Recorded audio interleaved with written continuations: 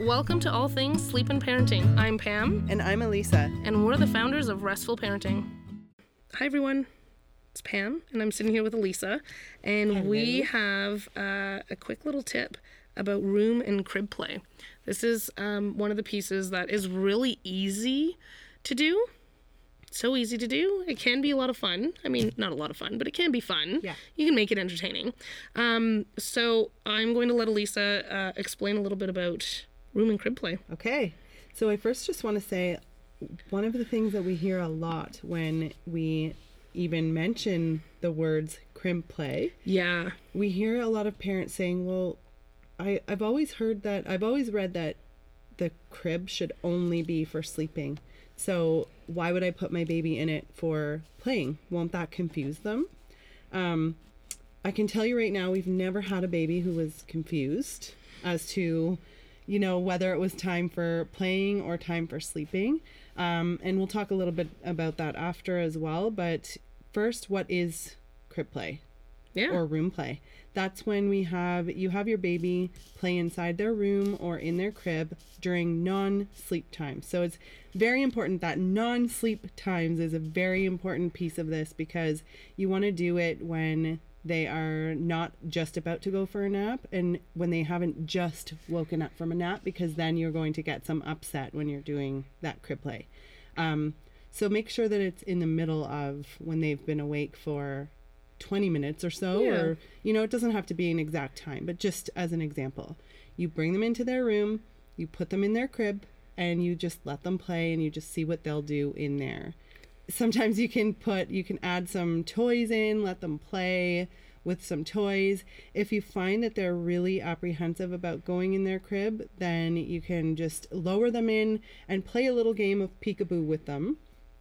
Don't let them go if they're really uncomfortable going in there at first. So you can start small with them and just lower them in, play peekaboo, take them out, try again a little bit later. Most of the time, if you start it at an earlier age, they won't be afraid of going in there and they'll just kind of play when you bring them in there. Were you going to say something? I was going to ask you what happens if they are scared, though, and if they get really upset and you put them in and then it's like a big cry fest. Yeah. So that's when you just ease them into it and don't do more than what they're comfortable with. And you can always work on it slowly as the days go on. It doesn't have to be something that one day you try it and that's it. They don't like it and you don't try it again. You always want to make sure that you're trying it again bit by bit, and it doesn't have to be that they love it right away. They will learn to play in there eventually. Mm-hmm.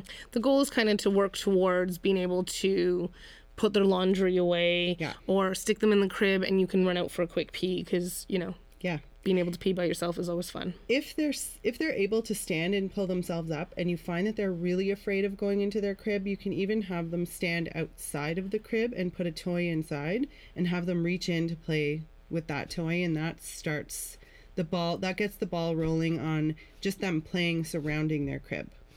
Yeah. So fantastic. why do we recommend this crib play? It can be really good for anxieties when babies are a little bit afraid of their crib or have some anxieties surrounding being in their crib. When you're teaching them how to fall asleep on their own, doing this bit by bit every day can help with some of those anxieties as well. We also recommend it for when you're traveling, when you're moving them into their own room. And the goal there is so that they're not feeling like their room is a foreign place, or if you travel somewhere that they've never been to, they've never slept in this sleep environment before, and you're just plunking them into their bed and saying goodnight, they might... It's kind of like going to like another country, opening your hotel room door, lights are off, and you're expected to climb into bed. Like Never. I have to do the spider inspection. I have to make sure that... you want to know your surroundings. So it only makes sense that you want your child to feel comfortable going into their sleep space, for sure. I really like this for traveling. That's a big one that we do it for as well. So especially if we're going to someone's house. such a big difference. If we're going to someone's house that we've never slept at before, and then we get there and I expect them to just go for their nap or go to bed, it's not going to work, right? So Ain't gonna happen. yeah, so that's where we go in. Like, I'll get down if they're crawlers. We'll get down and look under the bed, and we'll open the closet door, and we'll look out the window. Like, we're exploring the room. We're looking around. We're getting them comfortable. We're laying on the main bed. If they're sleeping in a playpen or a pack-and-play and they've never slept in one before, Yes. they've never even seen one before, then putting them in it for 5 minutes before, when you first reach your destination, go into the room directly. Set up the room, yeah. Like, start setting Make up that the room. first thing you yeah. do. Say hi to people and then go set up the room. Bring your child with you. Have them look at everything. Have them play in their pack and play or the crib that's in there for a few minutes. Then take them out of the room. Go and socialize for a few minutes. And then when you go back in there, you do your bedtime routine. So it's very different than when it's time for sleep. The lights are on. The sound machine is off. You have not gone through your pre-sleep routine, so they're not thinking that it's time to go to Yes. sleep. Yeah. It's very different. And then when you go back in, then you do that pre-sleep routine, so that you're sending the signal to them that it's now time to go to sleep. So it doesn't cause that confusion.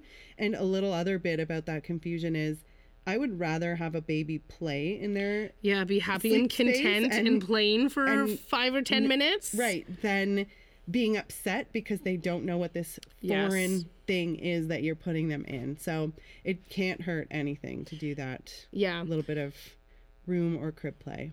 Yeah. Thanks for that super great tip.